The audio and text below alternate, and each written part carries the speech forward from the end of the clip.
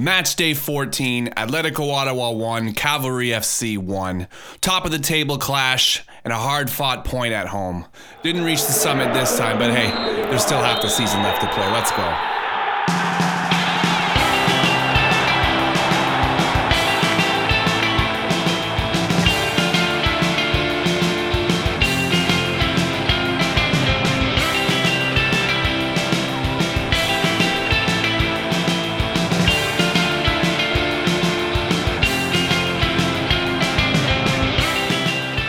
Welcome to ATO After the Whistle, the official podcast of the Capital City Supporters Group. I am Johnny MacArthur. I'm here with Patty Dornan every week, Tuesdays, all season long, giving you reactions, hot takes, analysis, and you know what? Hot takes. That's what we do. Patty, how you doing, man? I'll just say it. We're still undefeated. I feel undefeated. Yeah, I mean, we are. Yeah, exactly. So I think it was a good game on the weekend. Mm-hmm. I know we talked about it last episode about being a little bit worried because you're going into a game against top of the table Cavalry, who like 10 game red hot Cavalry. Yeah, and they also have like 23 goals this season. Ridiculous. But I mean, we're going to talk about it. It was a game, and I think the boys in stripes really put in the effort this weekend, which was awesome to see. I know, like, sometimes a draw can be a bit of a piss-off when you go up first, and you're like, oh, man, we could have held on for the win. But getting the draw when you, like, equalized it is like, it's just, because it almost feels like a win. You leave feeling like a whole lot better. Yeah, for sure. Yeah, so, Give me your overall thoughts, man. What'd you think about the game? It was a bit of a... It was a bit defensive, wasn't it? I would say so, yeah. I mean, which was good to see, I think, on our part, because we traditionally aren't a super high press attacking team, and we got to see a little bit of that that come out during the game against Cavalry. It was definitely, I think, a real clash of the two teams at the top of the table. As usual, ATL played an exceptional game. It was honestly, like, I think the biggest thing for me was it was refreshing to see them settle down in the first half. Yeah. Escalante scored 20 minutes in, but like I do think that ATO played better than they usually play in the first half because we're a second half team. We've talked about it. We've seen it all season. We're a second half team. So to see us make that transition and actually have a decent first half, when I say decent first half, and then press in the second half like we did was really nice to watch. Yeah. Good game management. I mean, it's good coaching, right? I mean, it's nice to see us really go to like you said, it really felt like the two best teams in the league. Yeah, it definitely proved why Cavalry and us are at the top of the table. To be honest, like when you watch a game between two teams that are playing that well, it makes the other teams in the league look bad. It really did, especially when you watch some of the other games, in the last week, which I mean we'll probably touch on at least one moment of a game. At least one moment, you know which one we'll probably have a little meme about later. Yeah, for sure. But yeah, so from the ATO perspective, I mean the low block continues to be effective as long as our defense is healthy and playing the way they are playing. That's going to keep being our MO. That being said, I was happy to see the midfield was a real show this time. Mm-hmm. You had Bassett and Bahu, and Bahu played a fucking phenomenal game. That's a couple in a row, man. That's a couple in a row now. Yeah, and then you had Tabla and Shaw as wingbacks, which isn't our normal kind of formation, and we've been kind of playing around with where to put them. But then putting them in the wingbacks really gave our midfields a little bit more space, I think, because those two are so fast, like Tabla and Shaw. So to spread out their midfields to give Bassett and Bahu some breathing room, like really helped. Yeah. I mean, we can talk about the Cavalry goal, Escalante's goal. As much as we fucking hate the guy, he's an excellent. He's an excellent player, man. What are you gonna fucking do about that? Yeah. It was. I watched it again today when I was rewatching the game, and like it was real to me. It was real Ollie Bassett free kick vibes. He basically did what we did to Forge last week. So, So I mean, I know during the Live at the Half, which we have new hosts for Live at the Half, Patrick Gibson Live at and the Half. Joey Patrick and Joey, they did a bang up. They did, which is excellent. I mean, we love it because we're growing our content. Yeah, so Joey called it a dive. He actually messaged me afterwards, and he's like, I watched it frame by frame, and I would like to retract my statement about it being a dive. So, Yeah. So for everyone out there, Joey retracts his statement and says it was all heel, no ball.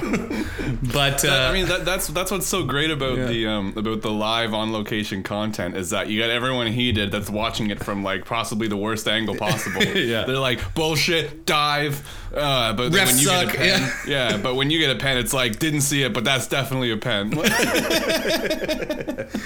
Yeah. So I mean, it's whatever. I mean, it was a great free kick. It was fantastic. Yeah. I mean, that being said, I think that it's part of Cavalry's game plan. It's kind of how they play their games against really everybody.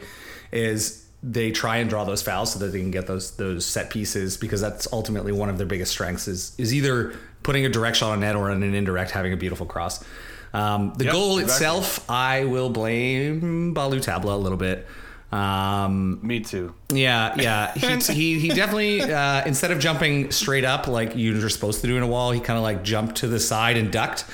So I mean, as they say in football, if you're scared to get hit, princess, maybe stay the fuck out of the wall. It's really funny. We had this convo on the night of the game.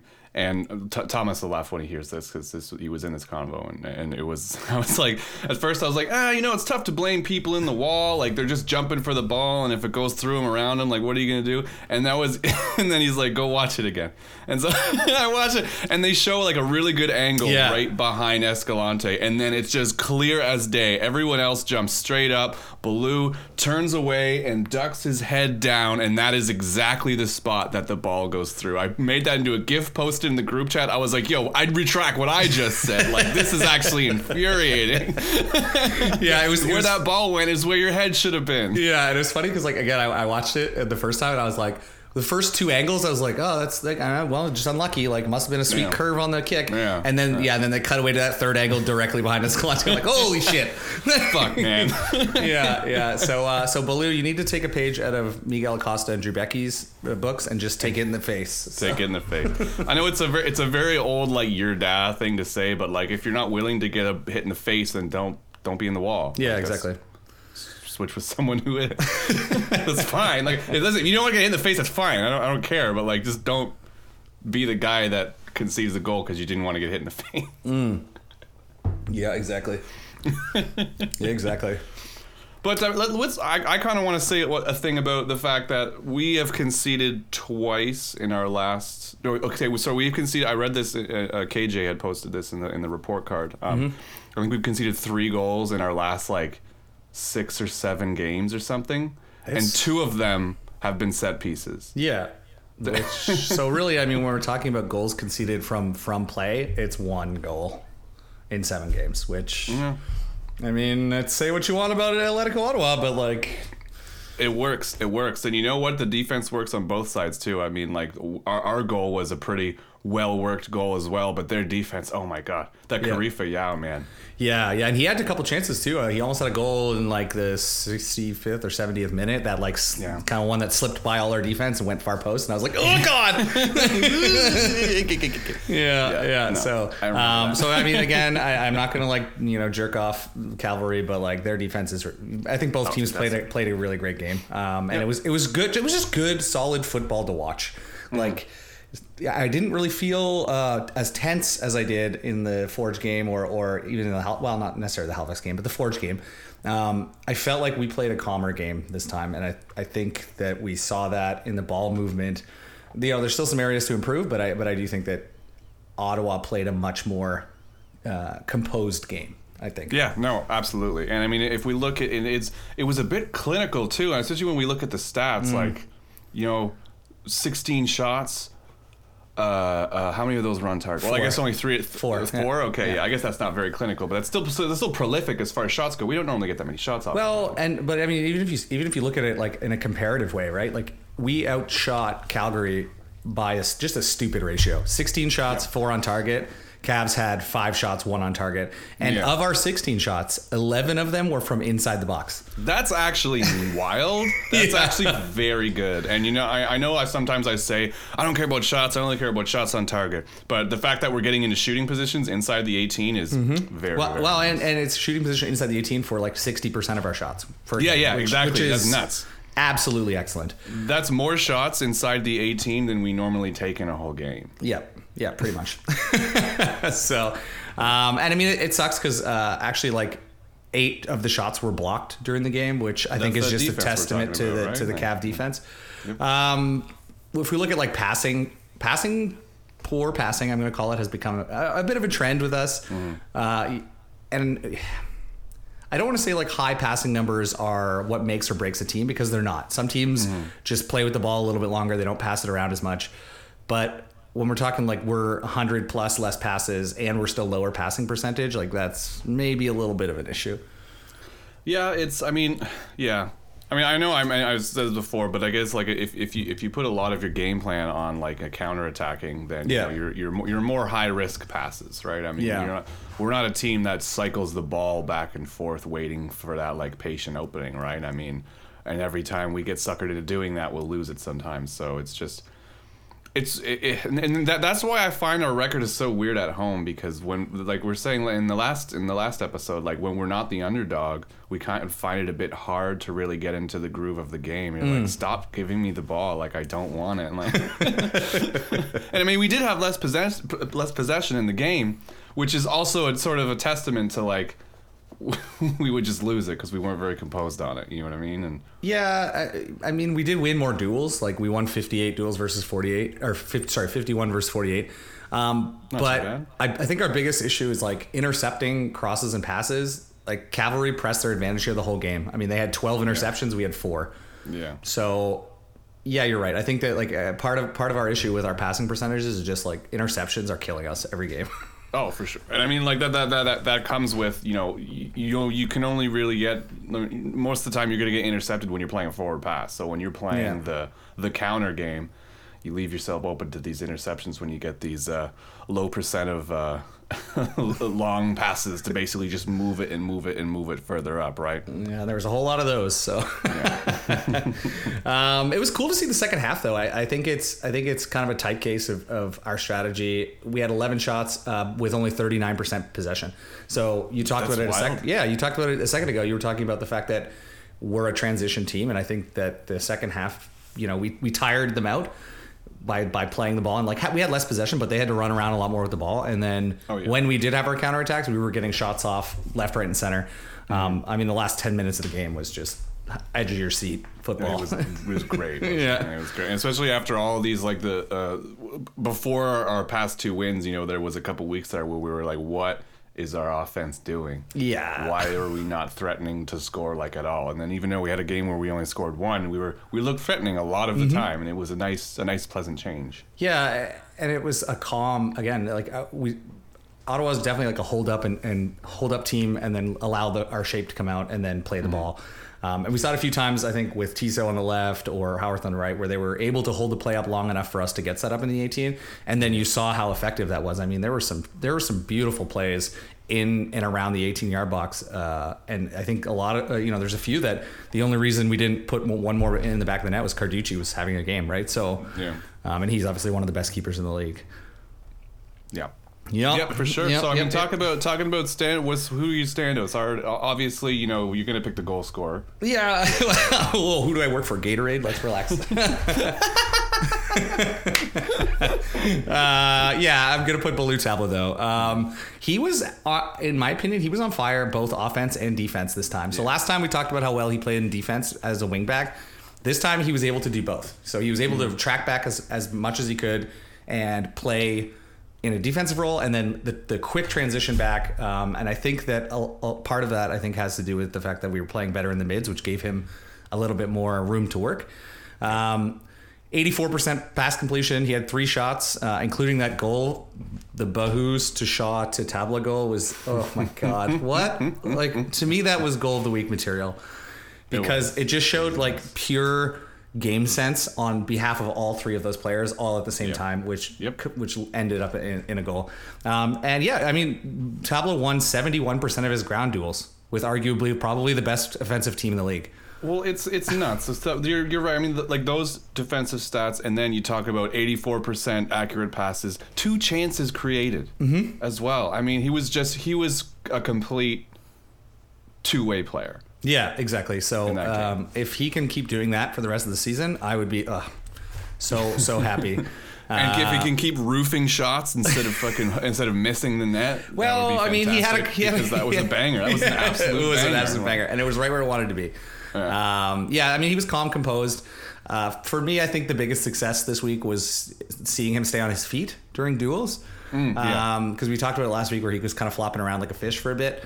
This time, it was nice to see him on the standouts for us because he played such a good two-way game and he was able to stay on his feet and he drew a couple fouls that were like legitimate fouls. Yeah. So, hats off to you, Baloo. He lives in this list these days. Yeah. So second on my list is Bahu. Yeah, Bahu. He was just talk about we talk about him having just bags of potential and like a dynamism, and then there's just such a player in there, and like every week we get to see him be better and better. It's just, I mean, it's like he's 24, I think. Dude, he's like 19. Is he? Bahu's? Yeah, he's young as shit. He's like 19 or 20. Holy shit! Okay, yeah. He's all of our under 21 minutes right now. I mean, keep him coming, because like holy shit, what a great game from him.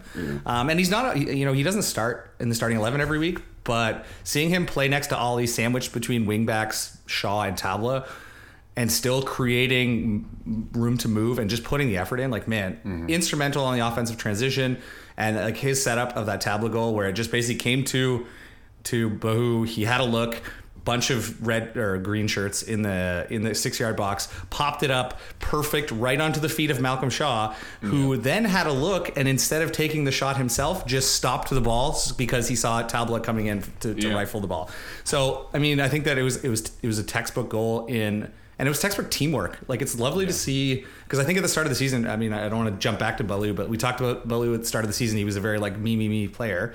Stuff wasn't clicking yet, and it was understandable, right? Because everything was still brand new. Yeah. So I mean, to see that play was excellent, and it was all set up by Bahu's himself. Now all we need is for One Soccer to stop calling him Morgrega every time he gets the ball, and he'll be all set. Because I wonder if that's why Vlad cut his hair so it was like sure he didn't have the same hairstyle. Well, it's funny because I was rewatching it today and they were like, the ball was picked up by Mora, and they started saying Morgrega, and then they were like 22. Booze, and I was like, oh my god, know, you're a professional sports announcer, how did you fuck that up? so yeah, if they could just start calling him by his name, that would be awesome. Yeah, no, that would be fantastic. And I mean, third on my list, Ollie Bassett, he just lives rent free on this list because he just had another amazing game. He won 80% of his ground duels. He had 4 shots, created 2 chances. He probably would have scored, honestly, in that shot that he had late in the second half. He would have scored if it was any keeper other than Carducci. So yeah, that was a good shot, and it was a good save too. Yeah, so I mean, you can't fault the guy. He puts in the effort every week, and he's playing crazy minutes. Like he plays 90 every single game all season. Yeah, it's nuts. We're gonna knock on wood there because we're very lucky injury wise so far this season. Yes, with how we sometimes we don't rotate some players. Yeah, like at all. like Ollie Bassett. So who do you got on your list? You got any standouts other than those 3? I'm gonna put Malcolm Shaw on this list because I think is his best performance all season so far. Agreed. He's on my honorable mentions. I loved it. I think that if he finds his form like that and he continues like that, then we're gonna get. He's gonna pick it back up again, and maybe it's because it was him playing down the side instead of playing as like a 2-striker system or whatever it was. It was he was dummying players left and right. He was holding up. He was doing spin moves, dribbling. Maybe it's because he changed his hair color. Maybe it's because he dyed his hair the same color as Ollie's. I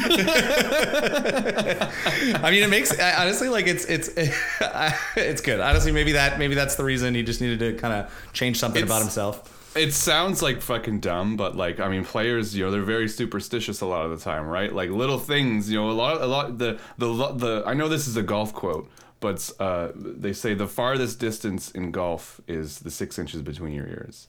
And, you can really put that in any sport. And so, like, mental things can change a lot. I mean, your body is capable of doing all these things, but what's your mental like? Yeah. Yeah, and I think we talked about it. Like, it's tough to be in a position where he goes from, incredible season last season, pretty good season up till the latest goal drought. And, like, maybe he got in his head a little bit, and he just needed even if it seems minor or dumb to us, we're like, why would that change his ability to play soccer? Like, but in reality, I mean, we got to see it, and if that contributed to it, like, yes, way to go, Malcolm, awesome. Yeah, for sure. And I would love for that to be a flip, a switch flipped, and we're gonna see so much more of this good form. Yep. Throughout the rest of the season. Yeah. Anyone else? I would love, because like I said, he's one of my favorite players, right? Yeah. So, I love, for sure. I hate to see him not doing well. Yeah. But I love to see him doing well. So hopefully that continues for the next few games. So yeah. You got anyone else on there? Yeah, talk about people that are living rent free on this list. It's Saint Miguel. Miguel Acosta. God bless that man. Yep. Yeah, I agreed. He had the speed on some of those counterattacks. At one point, like for a good 10 minutes, his shorts were hiked up really high, and I was like, why are his shorts so high? But then I was like, you know what? That's just Miguel. So just do his thing. Yeah. So he played great. And I think if I'm gonna throw in like one more honorable mention, I know he only played 9 minutes, but Zach Verhoeven put on a show for those 9 minutes. Yep. Like, talk about someone coming on the field and just like giving it 100%. Like, he had 3 for 3 accurate passes and created at least 2 goal scoring opportunities, and almost scored himself in the last couple of minutes. So talk about someone who was really pissed off that they've been injured the past couple of weeks. Literally just sitting on the sidelines, just salivating like, God, I can't wait to get back out there. Yeah. And it's obviously it's a little bit of a scary moment because the slide into the post.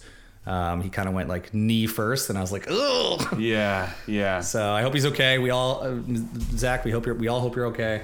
Well, you never love to see a sub on and a sub off due to an injury like that, right? And it might have just been caution. Be like, listen, like this is pretty late in the game here. Like, why don't we not risk it and just take you off?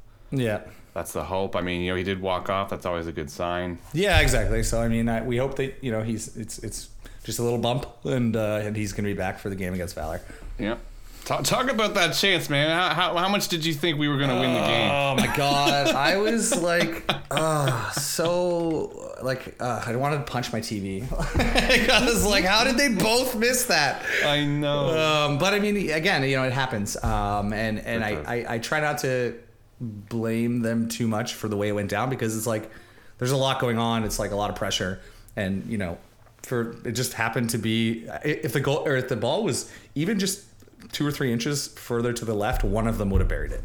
So it's kind of one of those game things that happens, and it's a fluky, shitty time. But I'm still happy with a draw at home against Cavalry. Yeah, and it sucks missing those chances, but I would rather be missing those chances than not creating any chances at all. Yeah, and like we said, like the last 10 minutes of the game was the shooting gallery for us. And it was so good to see. Yeah. Well, it's lovely to see us not wanting to settle for a draw. And they're being like, we can beat these. We can beat these. Let's go for it. Yeah, because we right. belong at the top with them. Like, yeah, you're right. Because we've done it before where we draw out a game or whatever. We're up by 1 goal, and we're just like, all right, let's just put 11 dudes on defense, and we'll hope to block all the shots. No, exactly. So awesome time. Yep. So we talked about our standouts. Do you have any disappointments? I sure do. Vlad Margrega. I hate about living rent free on the list. Unfortunately, yeah. I hate having him here for 2 weeks in a row, but holy shit, did he earn it this week. 1 shot, 77% pass accuracy. He only won 30% of his ground duels and 33% of his aerial duels with 4 fouls. So what did you do? He had no successful dribbles. Only touched the ball 26 times all game. You didn't do anything. Like, you can't, especially that aerial duel stat. That's awful. If you're that type of player that's gonna just hang up the top and then be that poacher up top, as I said this last episode too, you got to be doing something, man. Winning aerial duels is one of those things. Like, if you can't do that either, then what are you good for? What are you good for, bud? But yeah, if we're gonna keep him high, like, he has to be more aggressive. He got completely outpaced by Cavalry defenders on basically every attack. Even ones where he had a step on them or an inside step, and he could have turned the Jets on, and it kind of just fizzled. So he did almost have a goal off that Tabla Tiso back and forth. Unfortunately, it was offside. But and it was also very offside too. Watching it, it was one of those things where I'm like, that's bullshit. And then I saw the replay. I was like, ooh, that was a little bit off, just a little bit. Yeah, but yeah. Either way, I mean, I think he's got to improve those stats or play a little bit stronger if we're going to keep him in that role. And it's tough because who else do we have to replace him? I mean, we got Brian Wright on the bench, I guess. Or we can move Shaw into the middle and put Carl on the wing. Like, we have options, but I would just rather see Vlad play a little bit better and get those chances and have a higher percentage of duels if you're going to be up there. Like, well, this is what I'm getting at. Like, you listed basically all of those stats you just listed are like all the different facets of what would make a good striker depending on the system, and he is underperforming at all of them. Yeah. And I mean, like, the finish on the offside goal was like, okay, that was a good striker's finish right there. It sucked that it was offside, but like, it can't happen that you only score in like the perfect situation. Yeah, like a vacuum. You know what exactly. I mean? Exactly. Like, we are now we're officially halfway through the season. We've played 14 league games out of 28, and you still have not scored. Yeah. And you are now a starting striker. Yeah. It's just, that's not sustainable. You can't be doing that. You know what I mean? It doesn't work. Yeah. So I don't know. Again, I would love to give Cargo advice if he's listening, or when he's listening to this tomorrow. I don't know. Maybe Brian Wright coming back on to give him another chance now that he's been riding the pine for a little bit. Give him a chance to come out and prove himself against Valor. Who knows? Yeah, well, that's just it. I mean, something's got to change, right? Like, all our goals can't be coming from Ollie Bassett and Billy we need a striker to score every now and then. Yeah. No, that's good. And then if I was going to put one other person on the list, unfortunately, Maxim Tissot as well.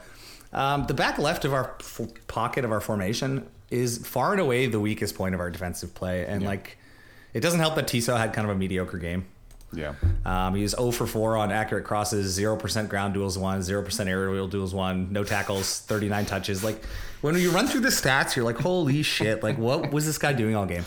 And don't get me wrong. For the first little bit of the game, I was watching. I was pleasantly surprised for the first little bit when I saw him playing a little bit with the central midfielders, and the little give and goes and stuff, but gradually over the course of the game, it just got worse and worse, and it sucks. Like, I understand he's our only true left back, but I mean, man, the amount of passes to the shin pads of whatever attacking player was nearby, I was like, holy fuck, bud. Well, you can't have tackling stats that bad. If you're a fullback, as a defender, you can't have if you're a fullback, you can't have tackling stats that bad and also have crossing stats that bad. Yeah. Yeah. You know what I mean? Like, you could be a modern fullback that's basically a winger and doesn't do much defending, but you better have good crosses, and you better actually be that attacking, a fullback that you need to be if you're sacrificing that part of your game. You can't be bad at both. Well, exactly. And it sucks because we have seen some incredible play from Maxime Tissot in the past. Incredible. Yeah. So we know he's got the potential, but it's tough because he's just inconsistent. He's either, and he kind of reminds me of the, like, I don't know, like we talked about, I think it was Sissoko last week. We talked about him being hot or cold. Yeah. Tissot's kind of like that. He's just been a lot more cold lately, which sucks because when he's hot, he's red hot, and we've seen him play some real bangers. Yeah, he is. And the thing, I saw this stat on Twitter, actually not even that recently. It was maybe like 2 or 3 weeks ago, that this is the most games that he's played in a season since like 2016 or something. 2017. Like, he is playing week in, week out in a way that he hasn't for a long time. Yeah, and maybe that's a factor in that's all I can come up with. You know, it's just he's not used to playing this many minutes. Yeah. No, I agree. So he's definitely on there, along with Vlad. So hopefully we can work on both of those guys. Yeah, no, hopefully. Where else do you think we can improve other than just our disappointment players playing better? Passing accuracy. I mean, I know we have differing beliefs, Johnny, on passing accuracy, but it sucks to like watch just interceptions or passes to nowhere be the killing blow of a counter, because we can't be playing those balls like that if we're expecting to play the type of game that Carlos has built the team for. So, because you're never going to get the shots if you can't make that transition from defense to offense in a breakout, because it sucks to see, but we get the ball and then it's like, oh, you might have 1 or 2 passes and then it goes to the other team and it's like, fuck, like, guys, come on. Yeah, and like you say, it sucks to see his counterattack be snuffed out by an interception. In my opinion, it sucks even more to see just a basic spell of possession get snuffed out with an inaccurate pass that then turns into a giveaway. And we kind of do that a lot of the time. Yep. Yeah, I agree. So, I mean, I guess that's really the biggest area for improvement. And I think it's something that could easily be fixed. It's just a matter of putting the practice in to be like, all right, boys, let's maybe just practice on strictly passing under pressure or whatever. You know, is that a team clicking thing? Like, is composure under pressure something that comes with time? I think so because you look at our passing stats early in the season and they were even fucking worse than this. So I think that we've built up from where we were to where we are now with regard to passing accuracy, but I just don't think we're there yet. Like, I would love to see us 80 plus every game consistently. I think that's a reasonable level if we're planning on, winning a lot of games. Yeah. Because we're eking out some wins right now, but I mean, we're putting ourselves over a barrel with our passing stats right now, and it sucks to watch because it makes me incredibly tense, and I'm sure everyone else out there who was watching also incredibly tense. Well, yeah, especially when we're getting pressed like that, and you're just like, I literally don't know, like, from moment to moment if we're just gonna give this ball away. Yeah. So it kind of sucks, but it's nitpicky. What about you? You got any? It is nitpicky, and I mean the fact that we're still friggin' tied for top of the league, even though we haven't even reached our final form, is. Yeah. I like that. Cargo ball has not yet reached its final form. Yeah, we're like coming together, like the team's coming together like Voltron. We're like. For me, areas of improvement is still just missed shots. Like, fucking hell, man. Like, I can't stand watching that amount of shots just not hit the target. And I know I know this time around a lot of them were block shots, but a lot of them also just missed. Yep. Yeah, and I mean it was tough too, because I for sure thought that Balu was maybe going to bury that long cross. And then he like shanked it straight up off his shin guard, and I was like, damn it! Oh my god, dude, that was such a piss off. You gotta be better than that. Yeah. So, but I mean, either way, like that's the way it is sometimes. But I agree with you. I think that we gotta work on that. Finishing, boys, finishing. Let's go. So what's your moment of the match? You got one? Honestly, for me, it was just. The whole match was just really, really good. From both teams, like just both teams playing really well, being really solid defensively. Like for teams that don't play like this successfully, like you can't really understand how satisfying it is watching very good defensive football until like your team plays that way and it works out. But it is extremely satisfying. Yeah, you're like when other teams do it, you're like, fuck those teans, they suck. Yeah. And then when you do it, you're like, we're the best. Exactly. Like yes. Yeah, like Ottawa sickos. Yeah. But I mean, I gotta say, like I mentioned it earlier in the episode, but that 3 goals conceded in like 7 games and 2 of them are set pieces. That's just so sexy to hear, man. It really is, honestly. It takes these like set piece golazos to actually break our defense, because otherwise you're not gonna do it. Yeah, exactly. For but sure. But the tablet goal has to be up there for one of the match, and the reason for me is because I love Malcolm Shaw's, like, that old clip of Busquets, the funniest assist ever, when he basically just stops the ball and then Messi grabs it and exactly 6 guys and then puts it in the net. I was like, that is Malcolm Shaw's Busquets assist. Yeah, literally. Yeah, take it, son, take it. Well, I rewatched it a couple times and I was like, man, the game sense to like see that and not just want to rifle it in there yourself, even though his angle was weird, because most players, I guess, like especially like a talisman forward like Malcolm Shaw, probably wanted to rip that into the back of the net. Like, well, he'll take it on the turn, and he's scored a goal like that before. Yeah, too, exactly. So I feel like every fiber in his being was probably telling him to take that shot, and instead he just like stopped it and then lifted his foot off, and then Balu just buried it. So amazing, just amazing. So I would say that's definitely a moment of the match. For me, I think the moment of the match was just the last 10 minutes of the game. Yeah. The addition of like Howarth and Zach to the attacking group when our mids were playing so well, like, oh my God, it was amazing to watch. Yeah. Like if we could play a whole game or even just like a whole half and bang out some multi-goal wins like that, like we could do it because the pressure was just off the charts. And we never really pressed that hard at the very end of the game. I mean, we do, but we usually we'll get one goal and then lean back. In this case, it was just like pressure. Yeah. And they were just constantly having to bail out Carducci, which, I think that we got unlucky in the end. I mean, I think we could have won, which sucks. But at the same time, I think that we played an excellent game, and I can't really fault the team for putting that performance on for the people at TD Place. Hard agree on that. I think we played really well.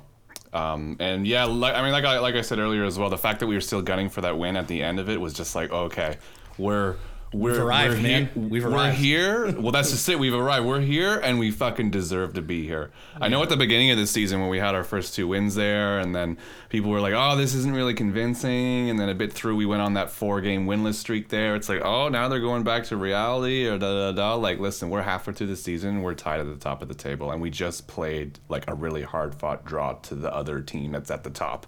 Yeah, and we played 2 of the toughest matchups in the league right now with Forge and Cavalry back to back, and we pulled out a tie and a win. So like, yeah, you know what? Like people who doubted us, doubters out there, you can just jog on. Haters, just all the haters. We gotta put the hater blockers on. Blocking out the haters.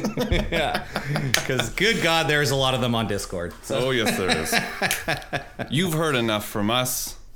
Why don't we start hearing from you? CCSG Mailbag.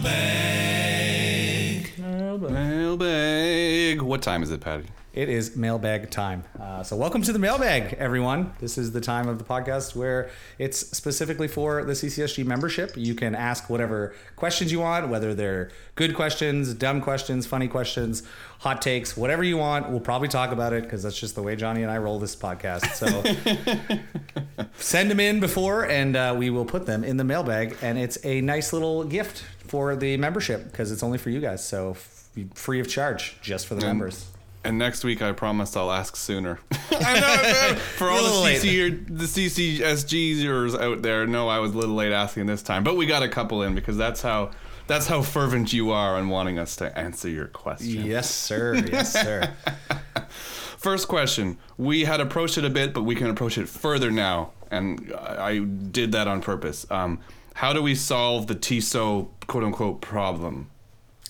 Yeah. Oof. I mean, I don't think it's necessarily a problem because I think that TISO is not an well, let me preface this. So I don't think it's a problem. I think that really it's just he has the potential to be good and we just need to unlock that.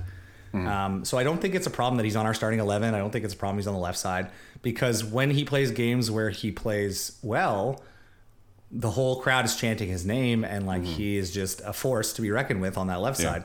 And then when he plays a game or multiple games in a row where he plays kind of poorly, it's the opposite. So I think that we almost need to do with him whatever Carlos did with Balu Tabla because he was very hot and cold early on in the season. So I think a lot of it's going to come down to the development. And, you talked about him maybe not playing as much in previous seasons. So if that's a factor, I mean, which I think it probably is, if you're playing at like a professional level, then maybe that's something that we need to focus a little bit in on with him and say like, where do you like, and maybe that's just it. Maybe having a sit down with him and be like, where do you see areas for improvement for yourself? Because I think, whether or not it's fitness for playing 90 minutes straight or whether or not it's having him blend in with the team a little bit more. I don't know. So I would say, I think we can solve the problem. It's a solvable problem because we've seen the end state that we want. We've seen how we want Maxime Tissot to play. We just need to get him there. And I think a lot of it is going to take the coaching staff and the trainers a little bit of extra work to get him over that kind of hump that he's really carrying around with him right now. So I would say just a little more training, a little more focused, like directive focus, like not just going to practice and whatever, but like maybe having a little bit more one-on-one time with him to really get him out of his own head. Cause I think he's in his own head too, a little bit. Cause you see him panic pass sometimes from the pocket.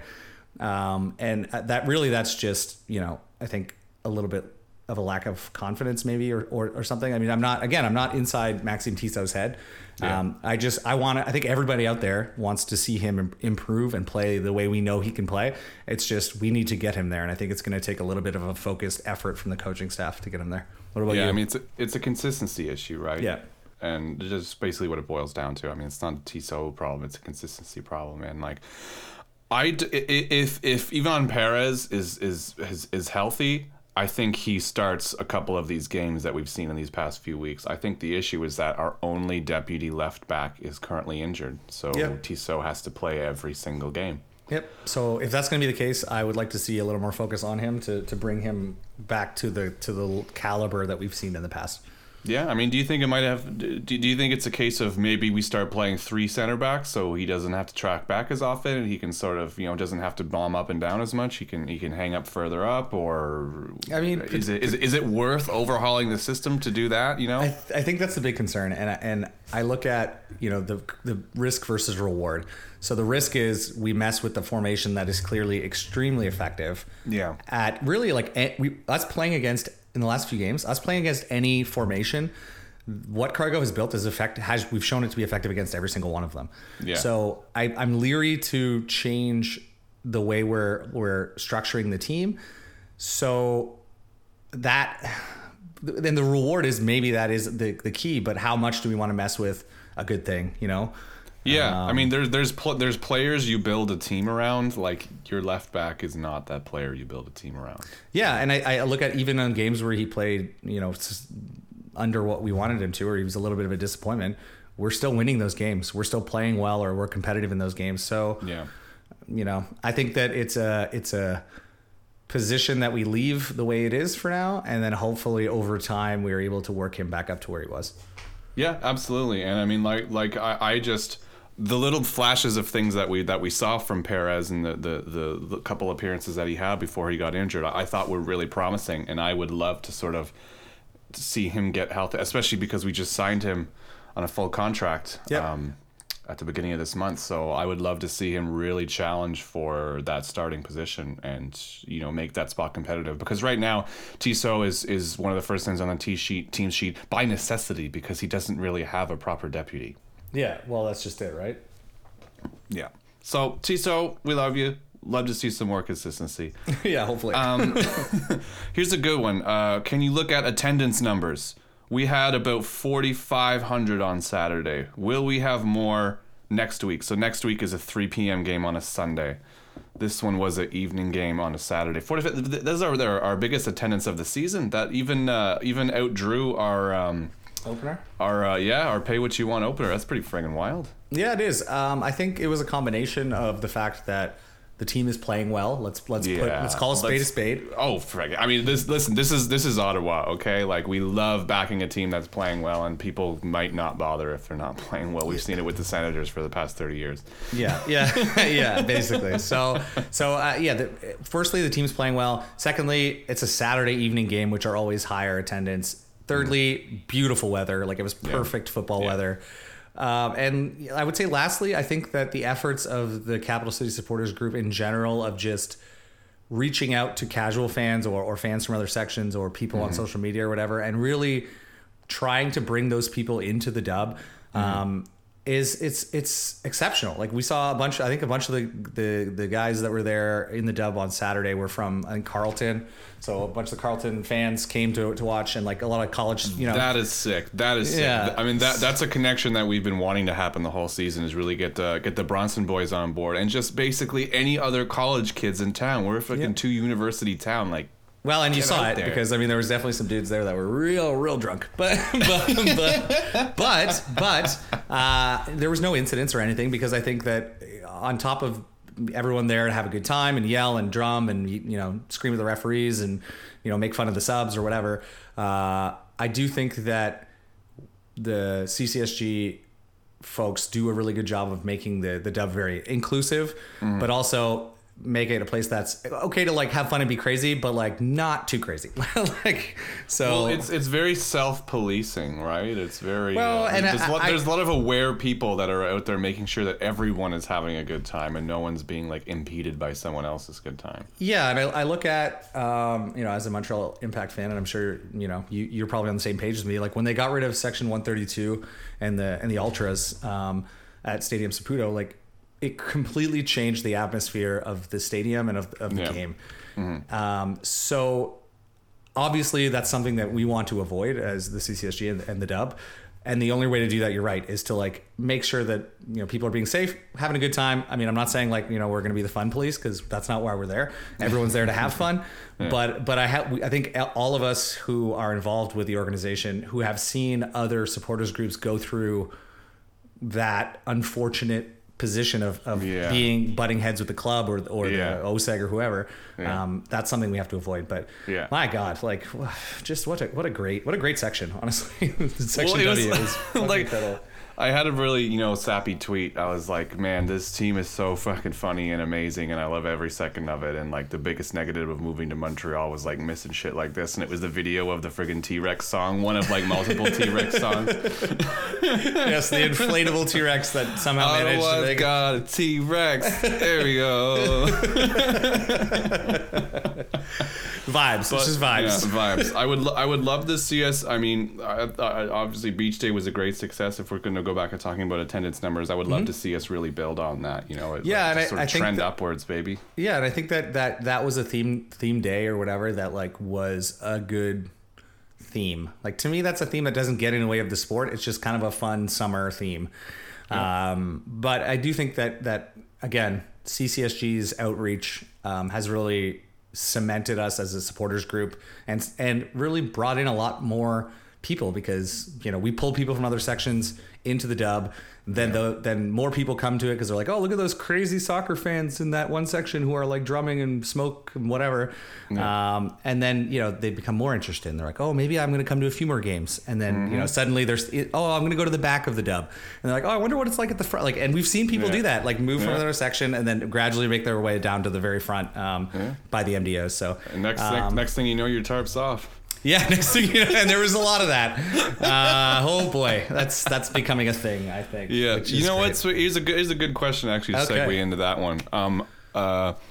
Sorry, let me scroll up here. Yes, what are your thoughts on the fact that there has been more ATO/CCSG lore created this season than previous seasons, or even when the Fury existed? So lore as far as the birth of Lucho Capital, the ATO fans at the Halifax game, Verhoeven's dub jump moment, Drew Becky coming to a watch party, Brandon leading a victory chat post-match with the players, etc. The friggin' inflatable Tyrannosaurus Rex. What is it? What are your thoughts on all of this lore now compared to previously? Like, why is it like you were saying? Is it because we're doing so well, we're so happy? Or I don't think you can say that it's strictly because the team is playing well. I mean, does that help? For sure, it definitely helps when your team's playing well, because everyone's in a happier mood all the time, because you're like, oh, let's make these funny memes or whatever about the game or gifs. Honestly, I think that the reason all of this stuff exists is because of the planning and the execution of a lot of these events. I mean, like you even look at the road trip, like the road trip getting organized by the CCSG exec, and then punted out to the CCSG membership and then to the ATO fans, season ticket holders, all that stuff. I honestly think that when you have an organization that's passionate about the sport, that come together, and it's people from like all different backgrounds, because we've got like university students and people that work for the government and graphic designers and news reporters and like all kinds of random people that may not, and I've talked about it at some of the meetups, a lot of these people would probably never have met each other except for the fact that they met each other in the Dub through CCSG. So I honestly think that when you have a group of people like that come together and they're that diverse, but all share that like same passion for a team, this stuff comes out of that. Because you look back at like, even on the games we were losing, we're like, oh yeah, the Whoville meme came out when we were like losing, and like we don't care that we're losing. And then the whole like massive thing that began was just like, I think it was just a statement in a chat at one point. I think Eddie made a statement. He was like, oh, like, we're so massive, and then it just snowballed to like now even the team's social media is posting about how massive we are, and like but it's awesome because it kind of brings you into a community, I guess. Yeah. And I think that was something that didn't really exist last season because it was kind of a wonky season with COVID and all that stuff, and and then the Island Games. I mean, you might as well, that's a write-off. And why didn't it happen with the Fury? I think part of that was just that a domestic league is a lot more fun for Canadian fans. For sure. Because, if we're playing in like, I don't know, it was like NASL or like some low tier American league. NASL and USL Championship. Yes. So like, and now that we have like a truly Canadian Premier League that's new and it seems to be growing. Well, I mean, I say it seems to be growing. I mean, we're already adding expansion teams next season.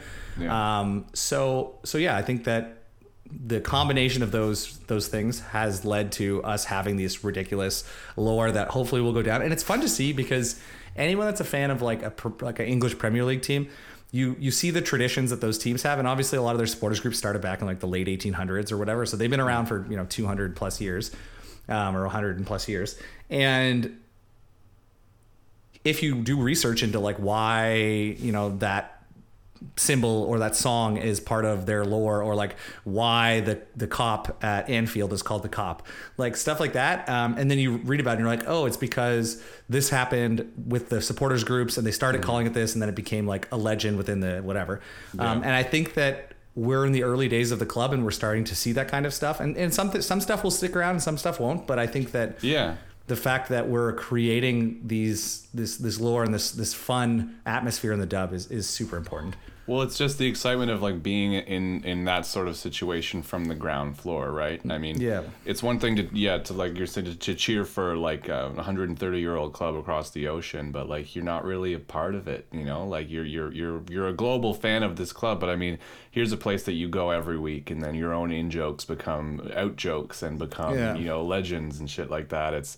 And I mean, I feel like the fact that we lost the team and then got it back has a lot to do with this as well. And then we got a team back like in the middle of the pandemic too. So we didn't even get to see him in person for like the first year and a half. So it's almost like we were just chomping at the bit to be supporters of a club again. So now we've just literally just gone balls to the wall head first into being like supporters. And, being really bad for a while also helped because the joking is what gets you through the tough times. It sure does, because we've had a few. Last season, all of last season, and then a couple slides, or I think one big slide this season. But yeah, either way, I think you're right. I think that it's kind of a combination of all those factors. So so I mean, considering we don't have the Fury used to have a mascot. And we don't have a mascot for ATO. Is the T-Rex the new mascot? I thought Eddie Bennon was our mascot. I mean, basically, yeah. Yeah. I like the T-Rex as a mascot. I mean, it's kind of ridiculous, but in like a good way.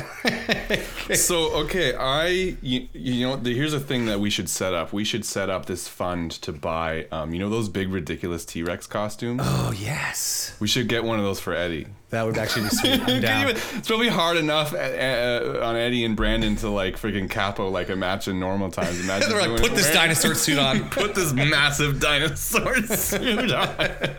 You're a young man. You have the stamina. While we sit in our seats and drink our beer. Exactly. That's my T-Rex. Yeah. That's my man. So yeah, dub obviously was amazing. We were both watching from home this time around, but I mean, holy shit, that place is loud. Yeah, man. Like I was watching from my buddy's cottage, and like, man, like it is clear why CCSG and the dub are like the loudest fan base in the league. Like opening whistle to the last seconds of the match, I could hear every word of every single chant over the commentator, over the players like yelling, over like the crowd, even the regular crowd. Yeah. It was just blowing up, and I love it. I love it because it's building that. I mean, again, and part of that is building that lore. We're kind of building TD Place up into our own fortress, where teams hopefully will. I mean, I know the subs hate coming to play at TD Place because we shit on them so hard. So yeah, I mean, they warm up in front of the dub, which is probably a mistake, but it's great for us. Yeah. So yeah, I mean, seeing the video footage, I was posting in the chat group and stuff, was fun because it's like, man, that's like a vibe. It's a vibe. Yeah, like, yeah. Well, especially with everyone passing around the T-Rex and stuff, it was just yeah. I'm pretty stoked. My buddy Dan, fellow Liverpool fan, he moved here from Montreal, and he's going to come out to his first ATO game on Sunday. Beauty. So I'll make sure he gets a good introduction to the to the dub. Recruitment. So speaking about bringing people to games, is he going to the next game, the next matchup? Want to talk about the next matchup? He is on Sunday. Yep. Sunday. So. Valor. At home, where they last came and dumped 6 goals on us. Yeah, but then we beat them after that out at their home. And then we beat them after that. So this is a chance for even further redemption. Yep, yeah. On the same hallowed ground where they disrespected us. Yeah, but I think honestly it's a great chance for us to put up 3 points at home.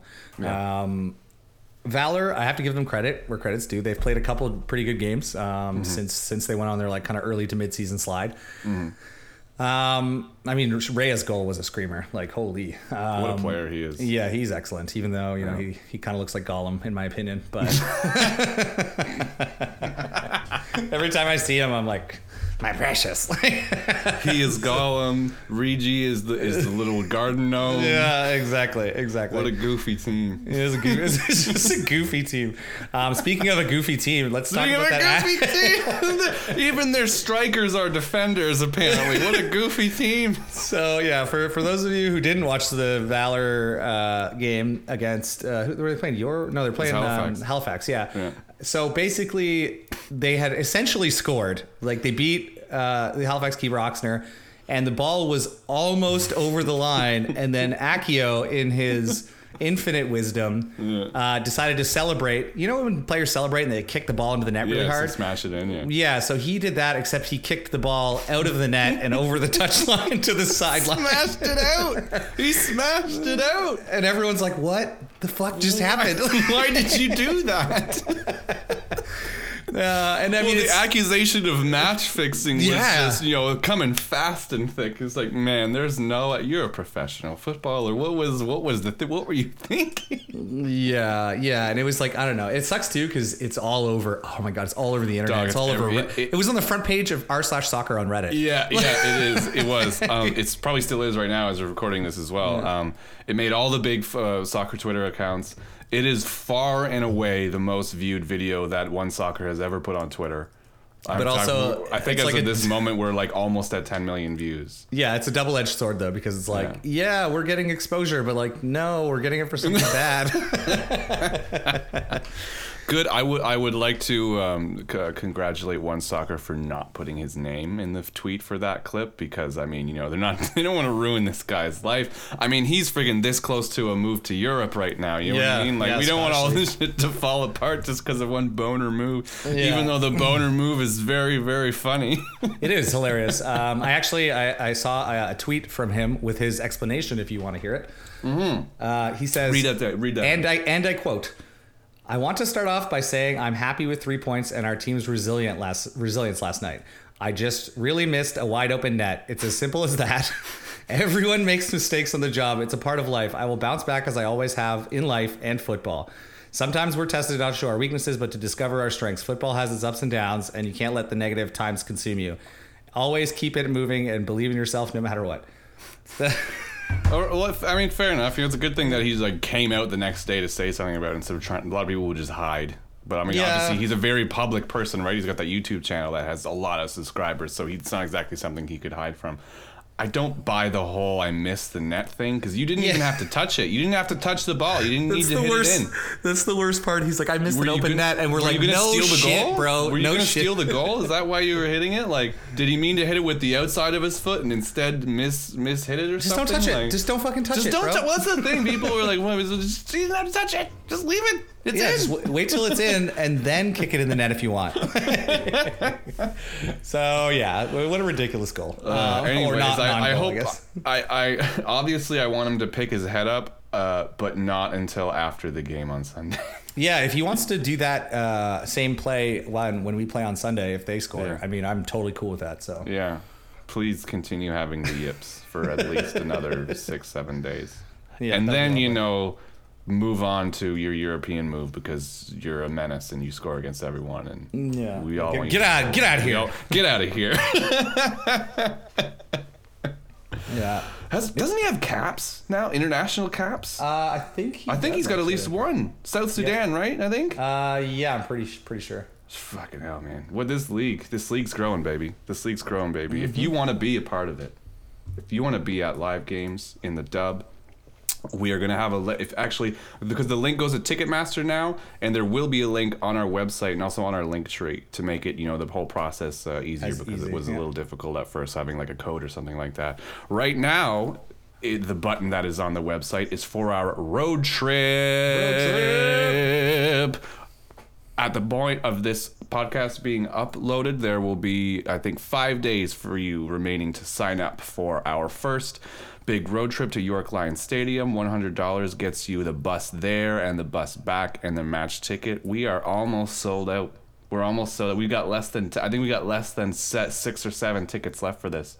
Yeah, it's not a lot. Yeah, not a lot. We're going to be over 50 people there, and we are going to take over York Lions Stadium, and we're going to triple their attendance, and we're going to make it really loud, and we're going to be really noisy, and it's going to be a lot of fun. So you should come to that. You should definitely come to that. I think it's going to be a real fun time. They are the only team left in the league that we have not beaten. Yeah, we've drawn them, I think, every time we played them. We've drawn, and we lost once.